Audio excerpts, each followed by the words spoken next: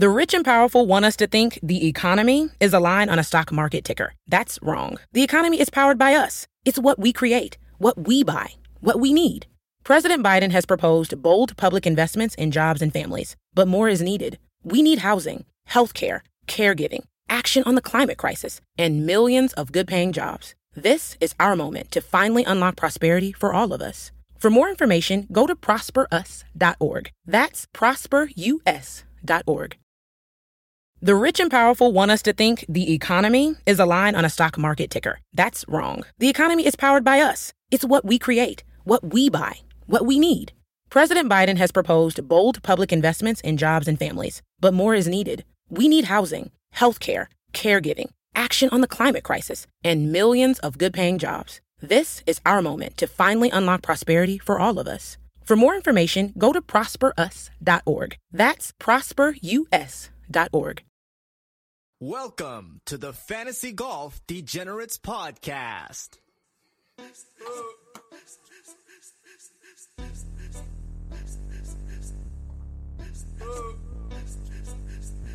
Jordan Bell, third. Jordan Bell, third. Yo.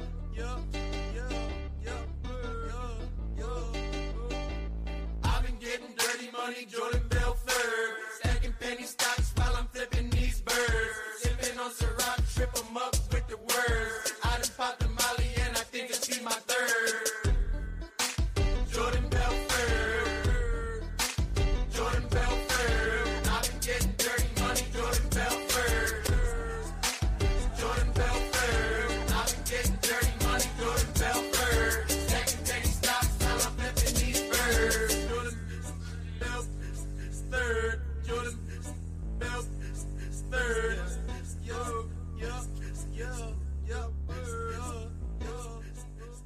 What is going on, DJ Nation? Kenny Kim here, bringing you our 200th episode of the Fantasy Golf Degenerates Podcast. As usual, I am here with everybody's favorite Canadian, Tyler Tamberlin. Tyler, how you doing this week? I'm doing good, man. Lots going on. We had another great golf tournament yesterday. I got baby number 2 on the way. It wasn't the best week for DFS, but why would I wreck that last week when I got baby swag coming up and there's more bigger tournaments coming up this week? So I didn't want to give it away, so let everyone else had it. Got to see a community winner in Nate Knox. I know you got a little bit of story on him, so congratulations to Nathan Elliott there at Nate Knox on Twitter. He took down the Millie with the Optimal, which was something you normally don't see, right? A 743.5 blowout, just a beautiful lineup, and everything went his way on Sunday. So that's amazing, and congrats to him again. Yeah, I mean, before we talk about that, let's talk about our 200th episode. I mean, I do have to thank the DJ Nation out there for keeping us going strong for almost 5 years now. I mean, if you told me when we first started that we would be doing 200 episodes, I thought you would be crazy. But here we are 5 years later, 200 episodes deep and more popular than ever, which is crazy to me. Last week I was looking at the charts. We were right behind Matthew Berry's podcast and right in front of Establish the Runs podcast in fantasy sports rankings on iTunes, which is fucking wild. Like, you know what I'm saying? Like, that shit is just crazy to me. Thank you guys for being with us for so long. We really, really appreciate you guys listening week in and week out through the bad weeks, through the good weeks, everything that's happened in these last 5 years. We really, really appreciate it. Thank you so much for listening. And if you've been a listener and you've been enjoying what we do week in and week out, please go on iTunes, leave a review, leave a 5-star rating. It really helps us out, and it keeps the podcast free. All right, so let's go into this past week. What a tournament. What a Sunday. I mean, it was just birdie barrage. I mean, people out there were just – it was target practice for these guys last week. And I think a lot has to do – in the last couple of weeks, we've seen the courses play a lot easier. And I think the big thing was the weather change. Was the date change. You see it moved into the middle of the summer, less wind at both of these courses, softer conditions at both of these courses, and they just became birdie barrages. You look at Webb out there going – Webb, what a great win by him on Father's Day with, 17 kids. So it's a great day for him. Someone said that he's like the Phillip Rivers of golf.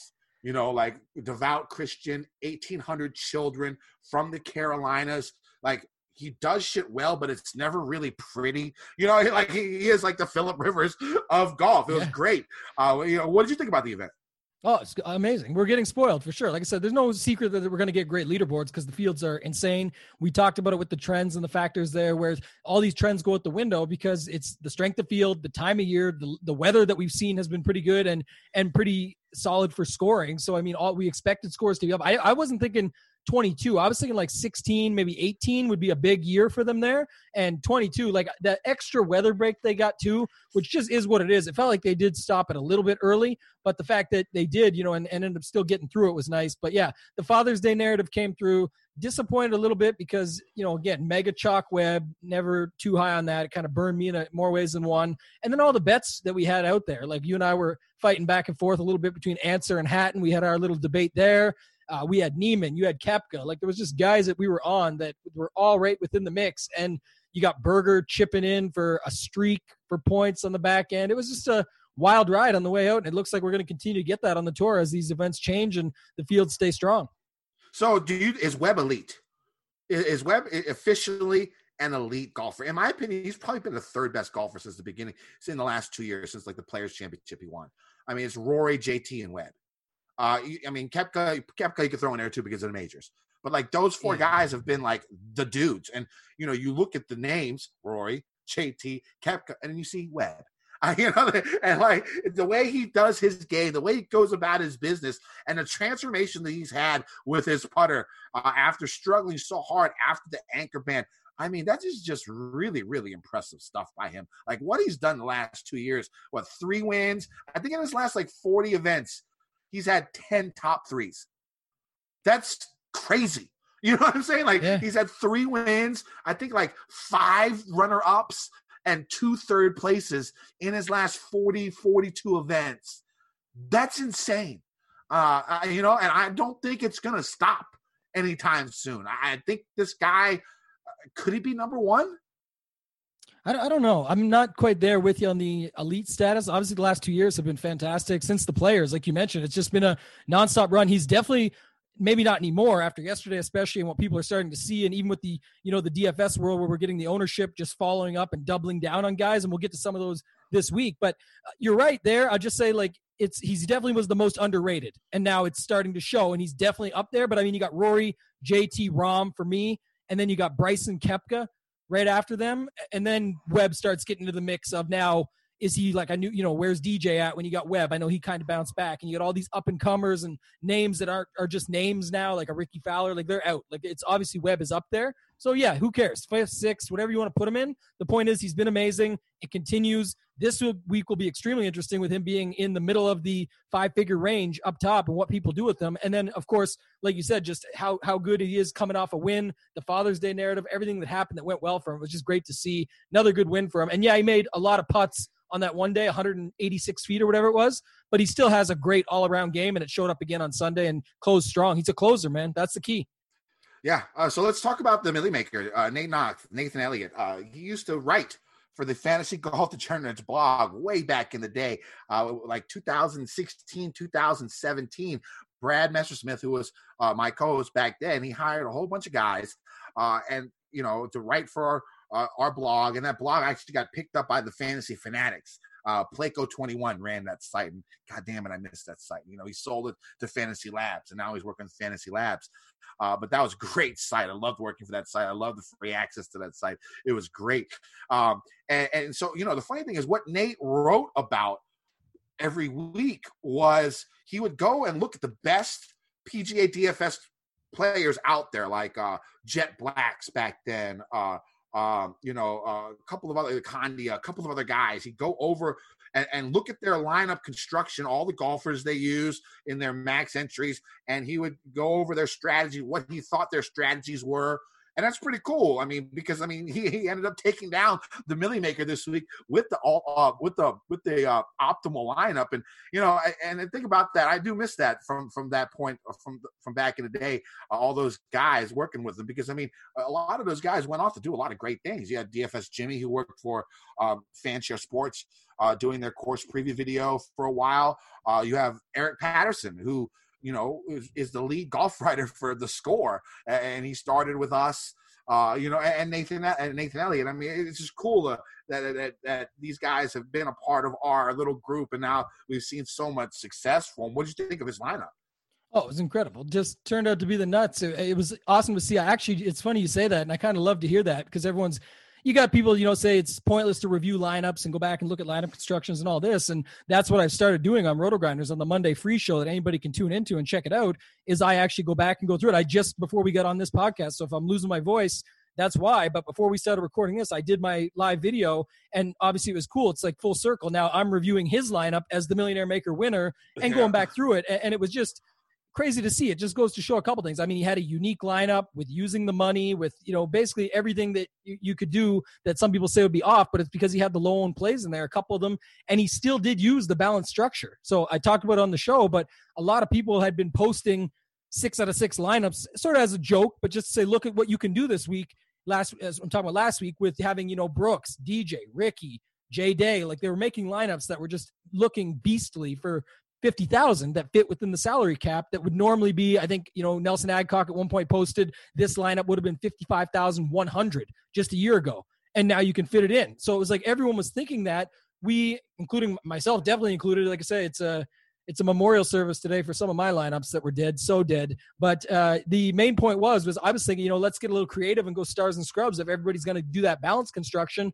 And in the end, starting with Webb was what he needed to do. And then he was able to fit in everyone down from there, back to the well on Berger, who nobody likes to play a guy after a win. That worked. He almost won again, even though it was a lucky chip in. He was there, man. He put himself in contention. His game's in full control right now, and I'm kind of disappointed he withdrew from this week, but that's another topic.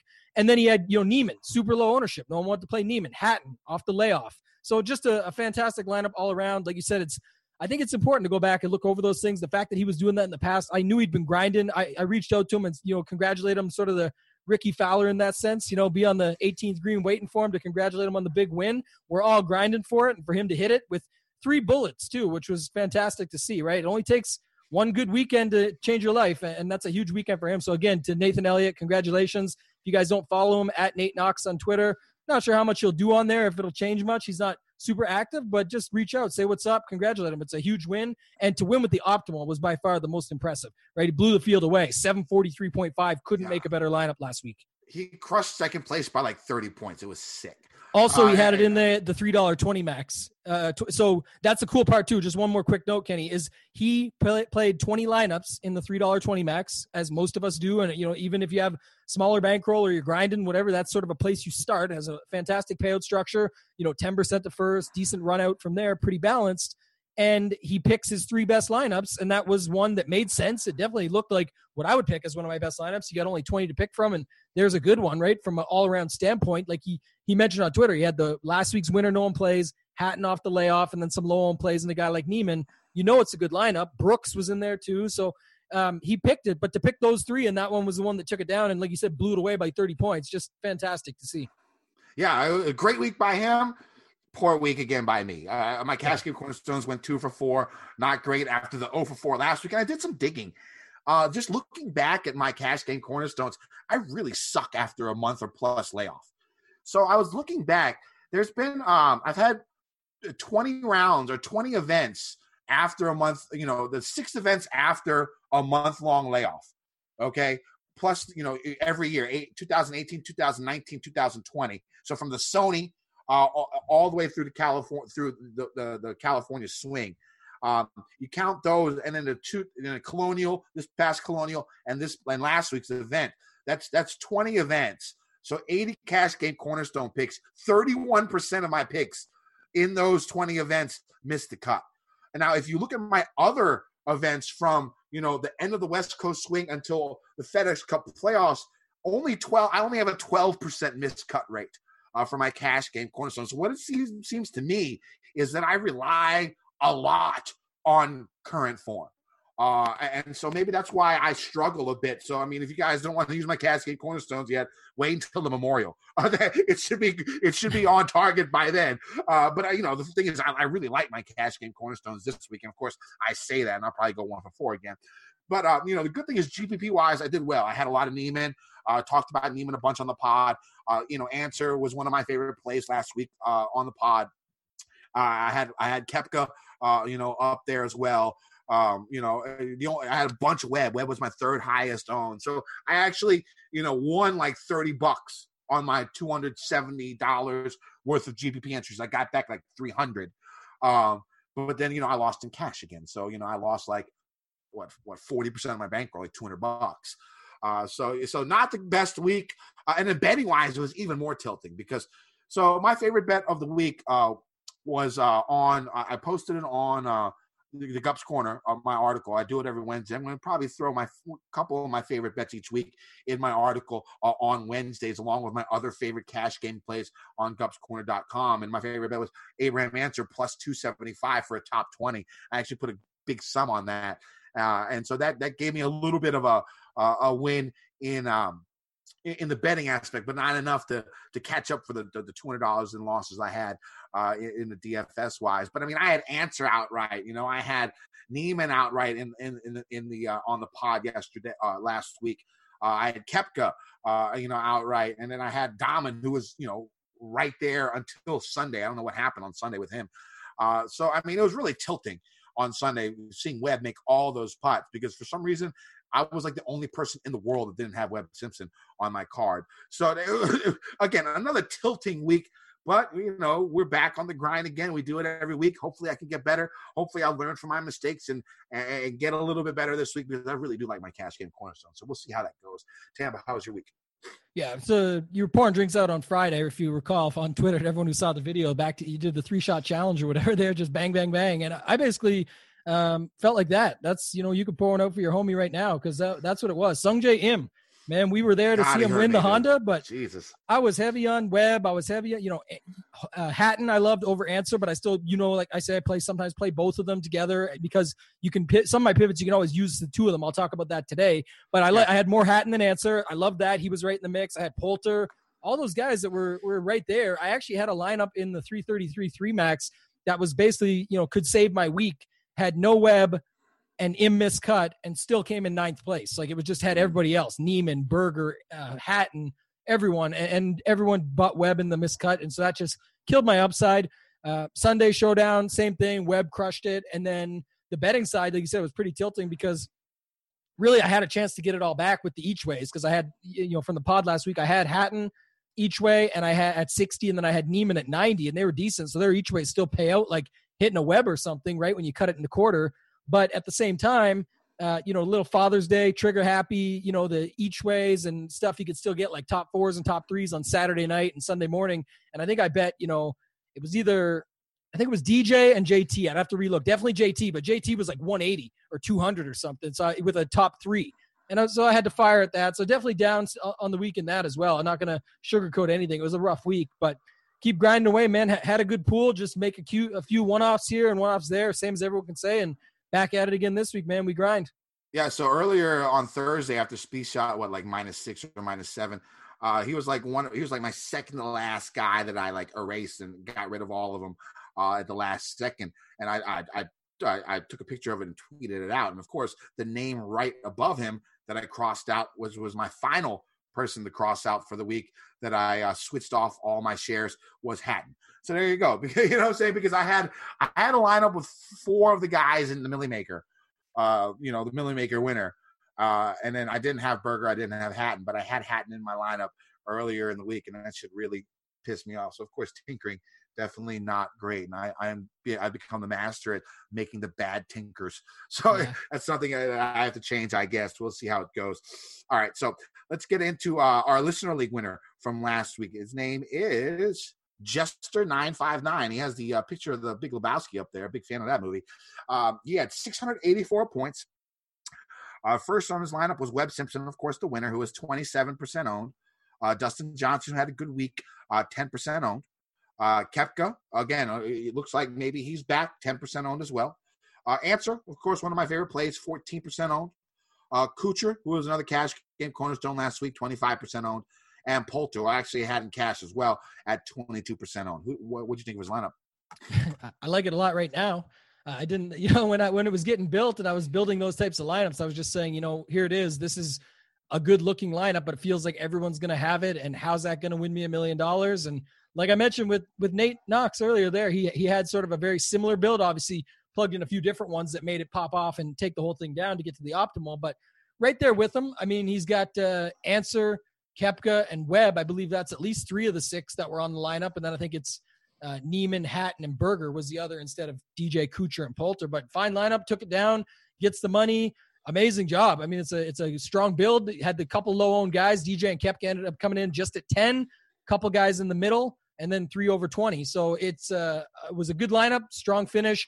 Keep in mind, too, guys, when you win this thing, so Jester959, I reached out. He's already got into the year-end listener league that we're going to have sort of kind of like a live finale type deal where it's not live, but it's going to be set up so that you can, have some prizes, have some money. We're going to have some stuff on that as the year goes on.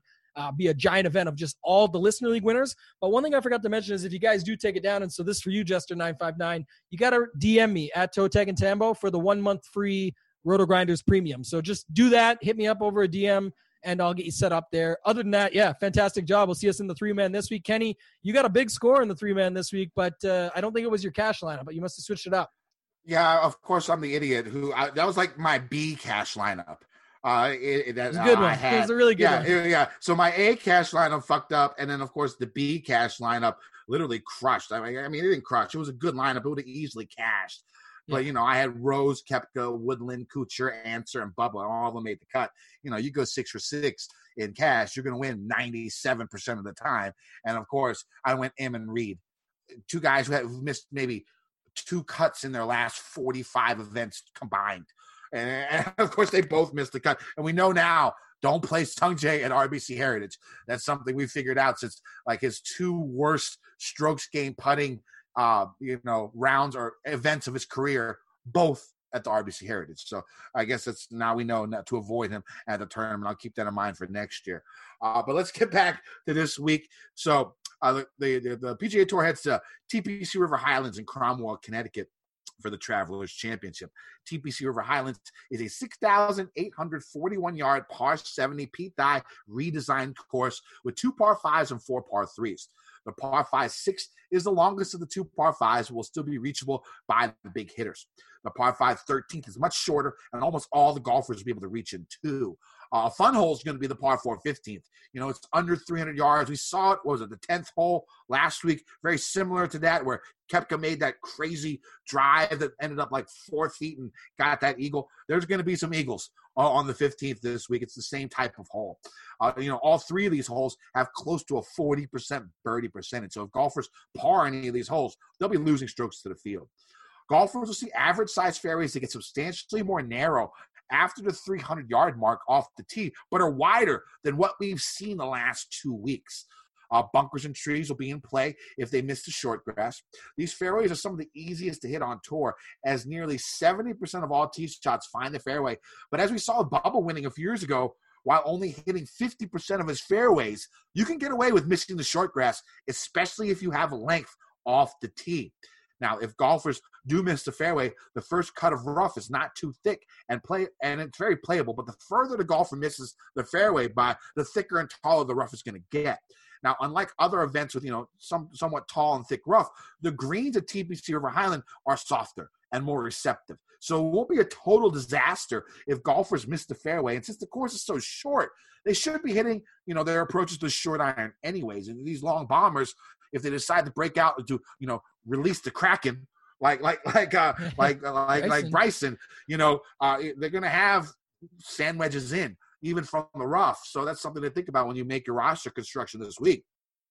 The greens are slightly below average in size, except for the long par 3 holes with a bit of slope, and a lot of them are elevated and crowned along the edges. There's not too much undulation on the greens, but they usually put the pin in a place where there's some slope, so they don't have golfers shooting like minus 30 for the week. They also put the pin locations in very close proximity to the edge of the green, so golfers can have tricky chip shots if they short side themselves. Even though the greens are small, nearly 67% of all approach shots have found the green at TPC River Highlands over the years, which is a good amount above tour average. I think tour average is like 61% or something like that. If golfers miss the greens, they will have to deal with collection areas, thick rough, water, and numerous bunkers. Missing these greens will hurt golfers because getting it up and down from off the greens is a bit more difficult at TPC River Highlands compared to most other courses on tour. But then again, they have a high green and regulation percentage. So you got to think about that. The greens use a POA bentgrass blend, and our average in speed with a Stimpmeter rating, probably it's going to be around 11.5. Water is in play on about a third of the holes, including a huge pond that surrounds holes 15, 16, and 17. Tambo, what are you looking for this week? Yeah, a lot of what you just talked about lines up with it. I mean, it's, off the tee approach, the proximity 125 to 150. That's a popular range. Greens and regulation just as a whole. And then this week, I think it's going to be what we've seen, man. It's going to be the scoring again. Birdies are better. You got to have those guys. DK scoring. Par 4, 400 to 450, so many holes like that. So following up on some of that stuff, and in general, what I've noticed is it's sort of kind of like how I'll play majors in daily fantasy, where it's just the best, it's easy to say they're all good golfers, but typically it's the better golfers are just showing up, right? So you just got to try and look through the price tiers and say, okay, what's an example of that? There's, Bubba, course history guy, and then there's Reed, who's really good. Reed's probably going to be way lower owned than him, but we know Reed can pop off at any time. So I'm just going to play some Reed there as an example. It's not a pivot. It's just an example of what happens at events like this, and just start playing the good golfers.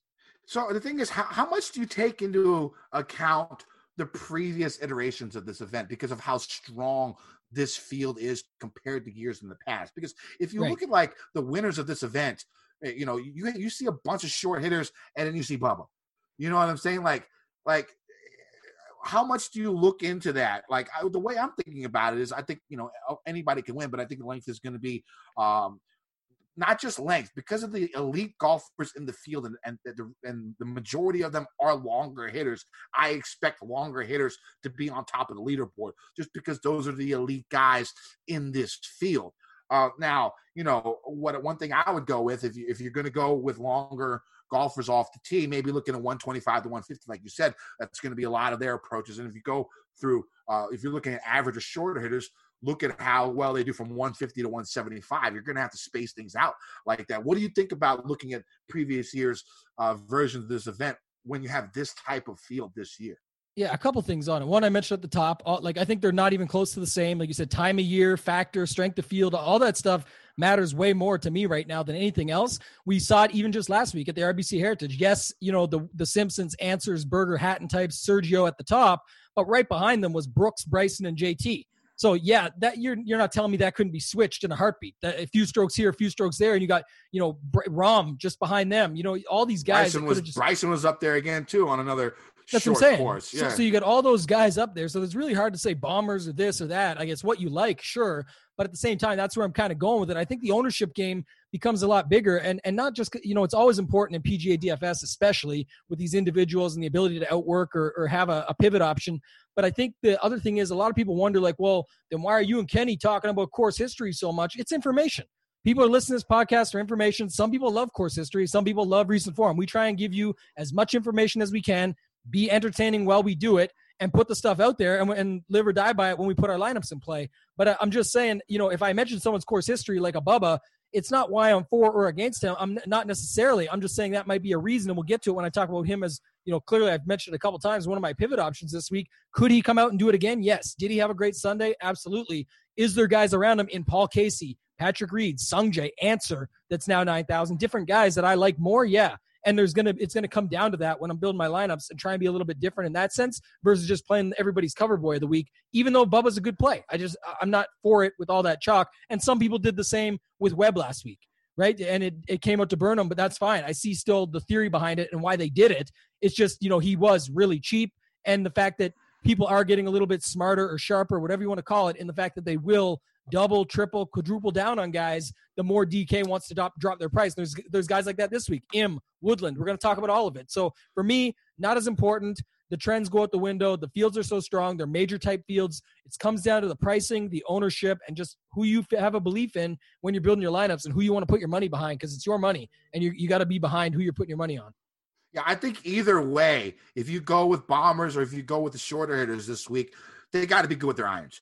Their green and regulation percentage has to be high, and they have to be good with their short irons. I think that's just what this course comes down to, if you go with the bombers or if you go with the short guys. All right, so let's go to these tiers. New hot and iced Sunrise Batch Coffee from Dunkin'. A bright and balanced, full-bodied blend brewed so you can get summering from sunrise to sunset. and even after that. Because that's when you can show off those string lights you hung in the backyard. Or rehung. Enjoy a medium, hotter iced Sunrise Batch Coffee for $2. America runs on Dunkin'. Price and participation may vary. Limited time offer. Exclusions apply. Here's this week. Let's start off in the 10K range. We have Koepka all the way to Rory. Who you got this week, brother? Yeah, I got to stick with my core three, man, that I use and talk about all the time. I think these are the best three in the world right now. I think it's not close. Everyone, certain guys love or hate Rahm. They can say whatever they want, but Rahm's elite. So Rory, JT, and Rahm up top. Rahm is actually my first pivot option just because right below him is Koepka, sticking with his 5K range. It's not that I don't like Koepka. I think he's definitely playable. He's a good play. But I like Rahm a lot more, and I'm not sure how the ownership's going to shake out yet. We're talking Monday here, but it really doesn't matter to me. I'm still going to play Rahm. Guy left a lot out there this week. If you watched, it was disgusting, actually, on the back nines on Saturday and Sunday, the amount of 5-foot putts that he missed, that he had right there. And they don't want to price him up, and that's fine. But I don't care if it's in the States, if it's PGA events, Euro events, whatever. This is a course that's scoreable. It's more than last week for, Rahm, they say likes to overpower courses. I don't really disagree, but I think not that it's going to be overpowered. I just think when we have this high, let's say it's minus 20 again or minus 21 type of thing, I think that Rahm is the guy that fits that. So Rahm over Brooks, it'll be a common theme for me this week, with I think what's going to be more congested ownership than we've seen. The last few weeks we've had, your chalk couple guys, and then it's been sort of dispersed, a lot of guys from 18 down to 8%, let's call it, where you can sort of just play whoever you want and get some good mixes there and throw a couple low-end flyers in. I think it'll be more congested this week. And the other thing, too, is that while we did see Brooks bounce back on the Sunday, it was, 2 eagles, Happy Gilmore drive the green, all that stuff that's going to, I think, bring more ownership to him. And Rahm really didn't do anything wrong, right? Like I said, it was those couple back nines, all the missed 3 to 5 footers, so he would have been right there with Koepka making a run at the whole tournament. And then, again, if you look at the history a little bit here, just so people know, Koepka's got a 57th and a 19th here the last 2 years. Rahm hasn't really seen it for a while, so I think that still brings people to want to go Koepka. I know you're going to talk about him, but JT, Rahm, and Rory, for me, I just think they've got all the upside, and I think that if more people are going to go to the balanced rosters again this week, I'm still going to stick with the Stars and Scrubs a little bit more. So I'm going to start with my cash game cornerstone first. My first cash game cornerstone, it's going to be Koepka at 10K. The thing is, like, the winning potential of him is extremely high. The way he played on the weekend, he looked great. He looked like the Koepka of old. He said he's as healthy as he's been, and I just believe that, he sort of had that look in his eye where it looked like he was back, like he wants to win. He's fully focused. He's fully committed. And so, numbers-wise, he's probably the worst out of the bunch. But I'm throwing those numbers out the window. And I'm just going Koepka this week as my first cash game cornerstone. I think at that price, you could still make a great cash lineup without digging too low in the salary. I mean, my initial build right now, I have nobody under $7,400, with Koepka in the lineup. And I just think he makes a good starting point this week for a guy that I think has as good winning potential as anybody in this field. Going into this event, and I believe in him this week. That's where I'm going. First cash game cornerstone, Brooks, Koepka. Other guys are like, I'm going back to Bryson. The thing about Bryson that's impressing the hell out of me is, yes, he's driving the ball like 850 million yards off the tee, but he's been one of the best with the irons the last 2 weeks as well. And the thing is, his putting has not been that great, and usually he's a better putter than what he's been showing in the last 8 rounds since the break. So I mean, I got to go back to the well with Bryson. He's had some good success here, so I'm going back with the whale. Bryson, do you think Bryson is better than JT? Not for play this week. I'm just talking in general. You asked me earlier a question about Webb being elite, but do you think Bryson's better than JT right now? I think he can be. Here soon. I don't know. I wouldn't say that he is better based on the last year or so. JT's been, unbelievable. There's 3 or 4 wins out there, or at least 2, I think 3. And so I wouldn't say that, but I like JT as well this week. Those are 2 guys that I'm playing this week, in GPPs is Justin Thomas and Bryson DeChambeau up top. And you look at JT, one of the best iron games out there, first in birdie or better percentage in the last 50 rounds in this field. He is the best in this field from 125 to 175.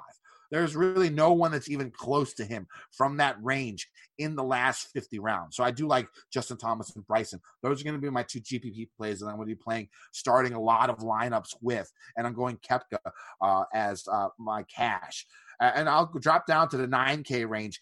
And my second cash game cornerstone, I'm going Answer. I'm going back to the well with Abe. He's been doing really well for me. He's been hitting a shit ton of greens. I think he went 18 for 18 on Sunday. And that was so tilting because, if you look at he's been near the lead or something like that, 8 times or something like – oh, no. There's been, near the lead, first or second or somewhere around there going into the final round of the event, I think 8 times. And 6 times he shot 67 or better. There's been 38 golfers since 2003 that have shot 65 or better after holding the lead or co-lead going into the final round of an event. He's the first one to ever lose. So crazy. That's how tilting this past week was. But the way and the thing is, he looks so composed, and it's not like he's going to be down. It's not like he lost it. He just got it taken away from him by Webb. He still has to be extremely confident in his game, and the way he's playing and how good his irons have been. He missed so many putts by the edge, on the edge early in the round on Sunday that, he could easily have won this event. And, again, another short course, which I've been sort of harping on for Answer. Anytime you see a course that is on the shorter end, he is definitely at play. So I'm going Abe. And I do like Justin Rose and GBPs a lot this week. You've seen his tee to green game, especially his approach game has been really, really good since he got back from the break and got rid of those Hanma clubs. I like his price point. I like his win equity at that price. So I'm a big fan. 8th and birdies are better gained in this field in the last 50 rounds. So, he can get hot with that flat stick and make some birdies. And I think I'm going to go Cantlay a little bit. Cantlay seems like Hatton from last week and Berger from the week before. Berger and Hatton both came into the event after a long break, just like Cantlay, on fire prior. And we didn't know if they could hold up and continue what they've been doing, before the break. And they went ahead and did. Berger, especially in Hatton this past week. And I think Cantlay could do the same. His play before the break, was really, really good. And he's really good on bent as well. But, in 2 of his last 3 tournaments, he's gained 5.5 strokes with approach at the Genesis, 6.6 strokes with approach in the Tournament of Champions. Now, his break has been a little bit longer due to his surgery, but I still think you can get he had a nasal surgery, I think was what it was. It wasn't something big where, it would affect his swing. And so I think people are going to be off of him because he's had an even longer break than everyone else. But I don't think that means he hasn't been practicing. I don't think it doesn't mean his game hasn't been sharp. And I think at lower ownership, especially at that price, pretty high price for a guy who hasn't played since, February, you can get him at lower ownership. And I like him as a GPP play. What do you like? Yeah, I like Cantlay. I like your take there. I think it's like I said, it's more just an elite guy. I'm not calling him elite over Webb. I shouldn't go there with it, but I'm just a guy that we know is what I talked about earlier, just a great golfer. You have a guy that's fantastic, his price up. 9,800. Maybe people are a little bit scared by that. I like him. I like Xander a little bit more. I like Xander just below him. Most people probably won't go back to Xander after the weekend and what happened. Saturday was really bad, sort of more how he fizzled out on the leaderboard. But on Sunday, he had an amazing round. So, everything came back. I just think it was a rough Saturday for him. He was out on his own in the morning. Maybe that shook him a little bit. He went back out and did the same thing by himself on Sunday morning. DFL basically going into it and just had a wonderful round. So I think people won't go back to Xander. I really like him for tournaments at 9,600. A lot of people probably be more apt to go Dustin Johnson below him, but with that ownership brings you back to I'll just play Xander, who I think has been sharper on the whole recently versus DJ there. So I like Xander. I like Morikawa a little bit. Another guy, like I say, sort of my theme of the week. People are going to go to the guys in between the DJ and Rose, and I'll go back to Morikawa. Had a bit of a scare with the made cut streak, but he got through. Didn't have a great weekend, but again, it's just another course that I think sets up well. When he gets the putter rolling again, it's going to be just amazing. It's going to be something that we're going to be, a spectacle to see where he's sort of pouring out birdies, and we're going to have those low scores again that we like to see out of him. So price is up there a little bit. Him and Answer both there. Answer, who you talked about, it reminded me of, I had to look it up after Justin Ray posted that stat. It was close. It was Gary Woodland. Remember at where was it? Waialae? It wasn't at Waialae. It might have been at Kapalua. It was somewhere in one of those events. Century Tournament of Champions where it was when Xander stormed back and got him on Sunday and took it away from him. And it was just, again, like you said, nothing he could do. It wasn't that he like you lose on the board, you lose the tournament, but what more do you want out of a guy? He shot like a 68 that week, I think, on a par 73 was the difference. But still, I mean, the answer stat was about a guy who shot 65, 5 strokes better than par, and you get a tournament taken away from you. And what did Woodland bounce back and do? Look at his year that he's had and how good he's been, and we'll get to him in a minute. But still, like Answer, one worry is if people are going to pay up for him. Normally people don't, but nowadays, like we saw with the Webb situation, feels like people have no problem paying $9K for Answer. And if that gets too popular, I could see making some pivots there to like Morikawa. Or my next, and I'll kick off the 8K range, my second pivot is going to be Casey over Bubba. And again, Bubba, like I said, is going to be a cover boy this week. We know he's got the wins here. Casey's sort of like Hatton and Cantlay, who you mentioned there, off the layoff, a long layoff. His last time out, I believe, just checking the stats, was WGC Mexico, an 11th place finish. I don't think he's a guy that really loses it. I think his price is fair. I think, you look at that, people will definitely shy away a little, probably from him. But, Bubba coming off the hot Sunday round, the wins that he has here, I think most go that route. And I'm fine with Casey. Casey still got 4 top 5s here in the last 5 years with his one bad year, quote unquote bad year, being a 17th place. And then just the stats that fit the course, right? He's got all those stats that line up. As far as what I talked about earlier, he ranks quite highly for all of those. So for me, no problem going to him there over a guy like Bubba. The other guys that I like, I mentioned just earlier, Reed and Im.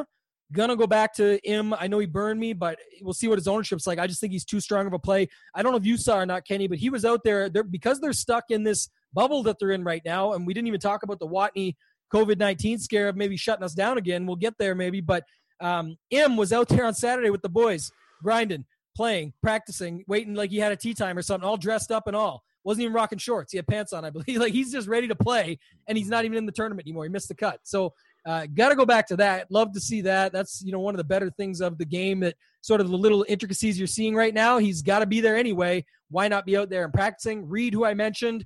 And then the bottom of the range gets popular here for me, but, I like Woodland, Finau, Fitzpatrick, Leishman. Going to have to disperse amongst them based on ownership, but they all line up well. Not as high on the Sergio, Spieth, Watson, Rose above them plays as some of the stuff you mentioned. Who do you got in this range?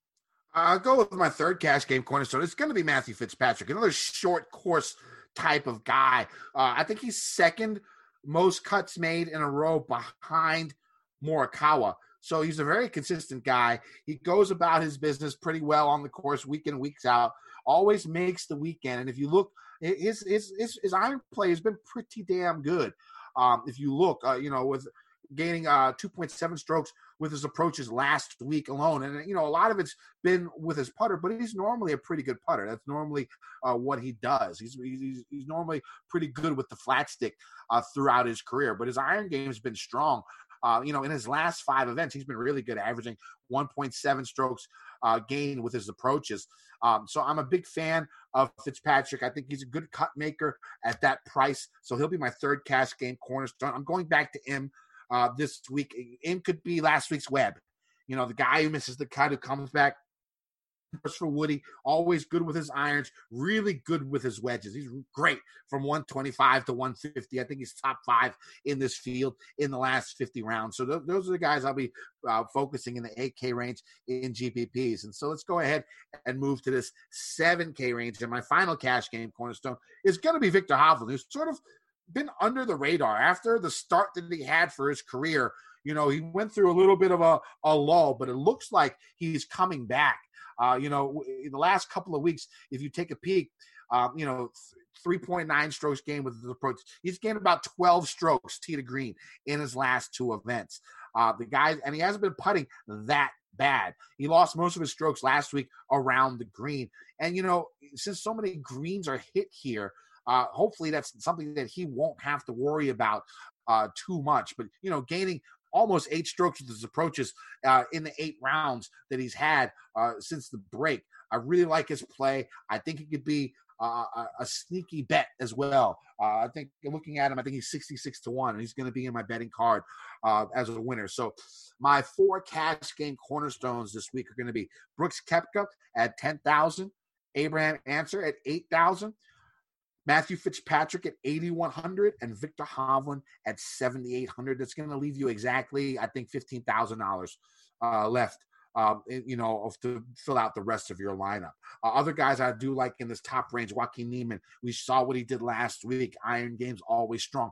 Really good from 125 to 150 and 150 to 175. So I like Niemann a lot. And I like Brian Harman. The guy's been, tee to green or on his approaches. He's been pretty damn good in these 8 rounds. I think looking back at his stats, I think he's gained something like almost 6 strokes with his approaches in the last 8 rounds. And his biggest weakness, of course, is off the tee. But this course is so short that as long as his iron game continues to be what it is. And he's been riding a hot putter as well, that I think he can do something this week. And he's really good at this course. He's made a whole bunch of cuts in a row here. So I like him. I also like him for cash. Corey Connors, 7,500. Of course, everyone knows tee to green, the guy's a baller. He's first in greens and regulation gain in the last 50 rounds in this field. Really good from 125 to 150. So I like Connors in this upper range. Who do you like in this upper range, Tim?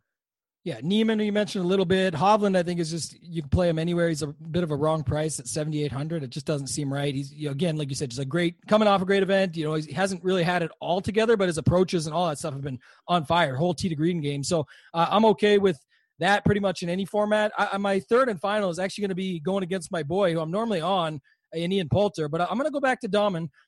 Seems like everyone soured a little bit on Dahmen on the weekend, basically on Sunday. He even posted mid-round. We missed another good one, by the way. I just got to stop for 2 seconds. Some of the Brooks narrative, right? Did you see the Nick Faldo fascinating conversation? Yeah, I love that. I love that by Brooks. That was amazing. More of that. Golf needs more of that. That was so good. He said, oh, fascinating stuff there. Like he's got it all covered. And then, Brooks, you're taking a shot at a guy that's out on the course playing. And then Brooks retweets the PGA, Happy Gilmore, I call it the Happy Gilmore Eagle, and says fascinating stuff right there. Hey, like check that out. He just bodied him. So I love seeing shit like that. I think that was some of the motivation, but I think it keeps Brooks going, to your point earlier. But anyway, back to this. I'm going to take Dahmen over Poulter just for one of the pivots I like. This is the one, again, like last week, where you could have had Hatton or Answer. I think this one's very similar. I don't hate Poulter here. It just feels like people are going to chase and get a little bit more of that ownership. Poulter doesn't really put up the low rounds needed. He'll put up a lot of 67s, whereas Dahmen can put up more 65s. I know it's nitpicking and it's small and it's not a large sample size, but it's just an example. And I think it's really going to take a lot of low rounds. Dahmen has been playing a lot. Dahmen has been even on mini tour events grinding it out. He's basically saying, I understand you guys are talking shit, but I get it, and I'm going to keep proving you wrong. So I love a guy with a little bit of motivation behind him. I feel like he's got that now. So Dahmen there at 7,700 is a great one. The couple interesting ones, the glutton for punishment, I'm with you on Corey Connors. The tee to green game is just so strong. Got to make the putts, but can he make a cut and get you there at 7,500 for sure? Then has upside going into the weekend if he has one of those weekends. Scotty Scheffler, though, interesting one at 7,600. I think people will be more than off him. We liked him before. I don't know what would change off of 2 bad weeks or whatever you want to call it, or 1 bad week, but the price, 7,600. So I'll definitely take that. Go down to him. What do you think of Jason Day at 7,500? What are you going to do with him? Yeah, just was about to talk about him and Billy Horschel. Those are 2 guys that I've got tagged here. Probably going to play them. I mean, it's back to what I talked about, where I just, get myself into trouble by leaving guys like that off because they haven't been playing well or whatever it might be, or Jason Day wants to go to Disney World now that it's back open, like things like that. Bottom line is, it's Jason Day. He's 7,500. He's not going to be owned. Great golfer long-term. As far as long-term goes, he still lines up pretty good, actually, in things like birdies are better, DK scoring, par 4, 450, 400 to 450, par 5 scoring, all those things. And so I'm going to try him. 7,500. I'll get in on the action. Billy Horschel's another one right there at 7,300. And then the last one for me really above this range, well, the last 2, one is Jim Furyk. Don't really think he has the huge upside, but again, he did shoot a 58 here before. So got to think that could fire him up a little bit to have some low rounds and at least make a cut for you, and then see anything can happen when you hit those weekend conditions. But Louis O is the other guy that sort of, again, just too much talent for too little price. Still going to go back to him. I think it's, again, you can get a guy this good at 7,200, kind of like Day. It's risky, but I'm going to play these good golfers at these prices. What about you? I mean, some guys in that bottom range, and the thing is, I'd like to keep my cash game above 7,500 because 7,400 because a lot of these guys I'm not really sure about in the 7K range, or in the lower 7K range. I think I'm going to go back to Sneds just because this can become a putting contest with so many greens in regulation hit through this. And I know he had that bad round, but that was his first round back. He's an older guy. I'll go back to Snedeker. I like the Usti call with the talent at that range. So there's a couple of guys I like, and I'll probably throw in a little Fratelli because he showed a lot going into that Sunday. I like golfers who come off like a 63 on Sunday. It's got to get their juices flowing for the next time out. And I feel like Fratelli is one of those guys you can get there. And I guess if you go a little bit lower, I might throw a little bit of Charlie Hoffman up in that bitch because he's decent course history here, really good throughout his career from 125 to 150 and 150 to 175, which of course are going to be the two biggest ranges you'll see this week for approaches. Tambo, why don't you take us into the 6K range? Yeah, at the top, I'll go back to Ryan Moore. I liked him last week as a value play, and it didn't work out, but 6,900, still right there. I think he's a fine play. Some of the other ones now, this is where I found myself getting into a little bit of trouble, just going, wasting lineups, looking for these gems down here. But some of the guys that popped last week were, Munoz, Vegas, Redmond. I think Redmond will be popular. Interesting to see what happens with him. If he's not, I'm definitely in. I think he's, been amazing with the irons. Tee to green in general, just the ability to score, conditions should be good for it. Like I want to see some tee times too, but I really like him, especially if he comes out early. And then Vaughn Taylor, very fair price at 6,500. Another value talked about a little bit about last week. Some GPP plays kicking around. Bryce Garnett last week had the iron game going. Cameron Davis got into the field, who we've always liked a little bit. Popping back, Gooch, like playing him. Go back to him.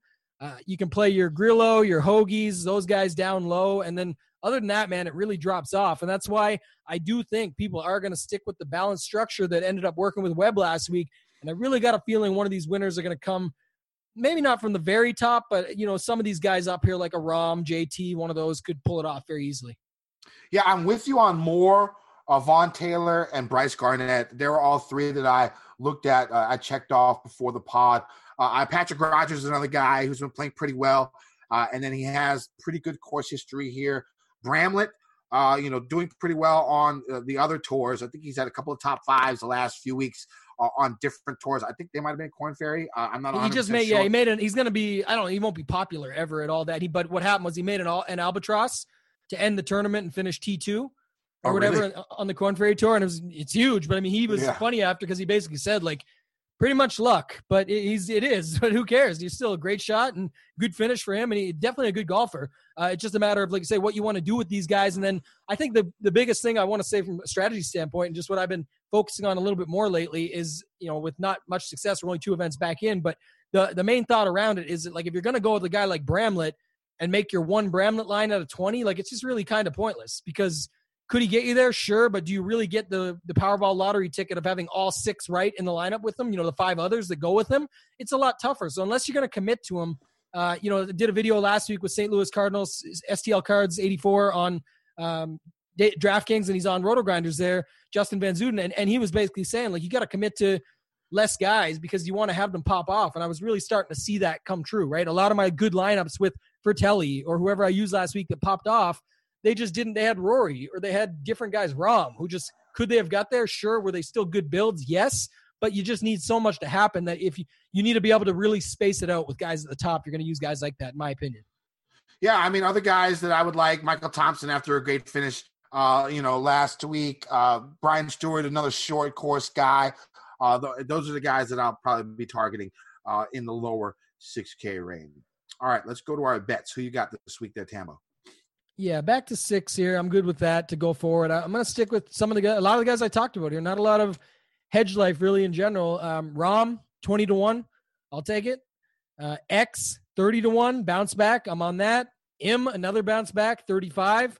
And then my, mid-tier guy is going to be Hovland, 60-1 with the each way.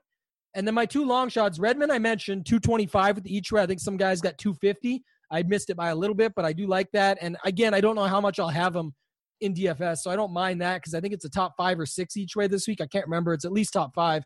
And then one guy I didn't mention for DFS, he was at the bottom 7K range. I'm not even sure about him because it seems like it's a bit much. I know he had some good finishes before, but Max Homa, We saw him playing some good golf. Now he's, dropped back to come around a little bit to the norm, but still playing pretty good and had his opportunities over the weekend here. And I got him at 150-1 with the each way. So there's my 6 for the week. What do you got, Kenny? I got Koepka at 20-1, Rose 28-1, Answer 33-1, Neiman 50-1, Hovland 66-1, and Brian Harman 80-1. I'm not going very deep in the long shots this week because I don't believe they have a chance to win. Yeah, I like that. That's what I said. I don't know. Field. Yeah, these guys aren't all the big names. We're not going like Rory, JT, Ron, like all the biggest ones, but you're getting some decent guys. Like you mentioned with Rose, Koepka, X, Rahm that I've got. You're getting some guys that can definitely take this thing down in a strong field. So I'm with you there. Yep. And what about one and done? Who you got? I got to see who I have left. I honestly apologize. I didn't really prepare beforehand. I think, like I said, I'll go back to what I was saying before the break. Last week I pretty much just gave it out, but just some of the options up here. Like I said, I think a big dog, if you got him, I'll use him, right? Like a Rahm, Cantlay, be interesting because he's off the break. X, Morikawa, Answer, any of those. I'm going to use a bigger name near the top, and that's the pricing tiers that I'm going off of. It has nothing to do with one and done, but just that's what I'm saying. Those guys do seem like a good fit for me, and I'll go back to them or use them in one and done. They're fine. Tambo, we'll give you a break for getting that since your wife is due like any second now. Yeah, Tambo's doing his pod with his wife basically in labor. So that's how devoted Tyler is to the pod right now because she is bursting at the seams. So, last week I went Answer, which was another reason why I was tilting because that would have really been helpful pretty good. For me if he went ahead and got that win. It would have been another $800,000, $600,000 or something like that. But I got myself sort of back in and with him, and so I'm going with a big dog this week. I'm going Koepka this week for my one and done. All right, Tam, tell them where they can find you. Yeah, rotogrinders.com. Talked about it a little bit throughout the show. Did a free preview every Monday where I'm going through recapping the lineups, lineup construction, pools that people are using, some of the guys that are playing full time and whatnot, seeing how they got their lineups in, and then previewing this a little, not to the point of what Kenny and I do, but just sort of see the pricing as it drops, gives you a little bit of a heads up to get into the podcast here with Kenny. Wednesday, I do a show with a different guy each week where I'm going through lineup HQ, how to use the tools, how to build your MME pools. Got, like I mentioned, that tidbit from cards there that he gave me. And then also Saturdays, I do a round 4 showdown show, which has been decent. Last week was much better than the first week because, but the chalk keeps getting there. So we'll have a good one soon. This week, I know a lot of guys had some luck using the guys that I mentioned in round 4 late showdown where they took it down basically with an optimal.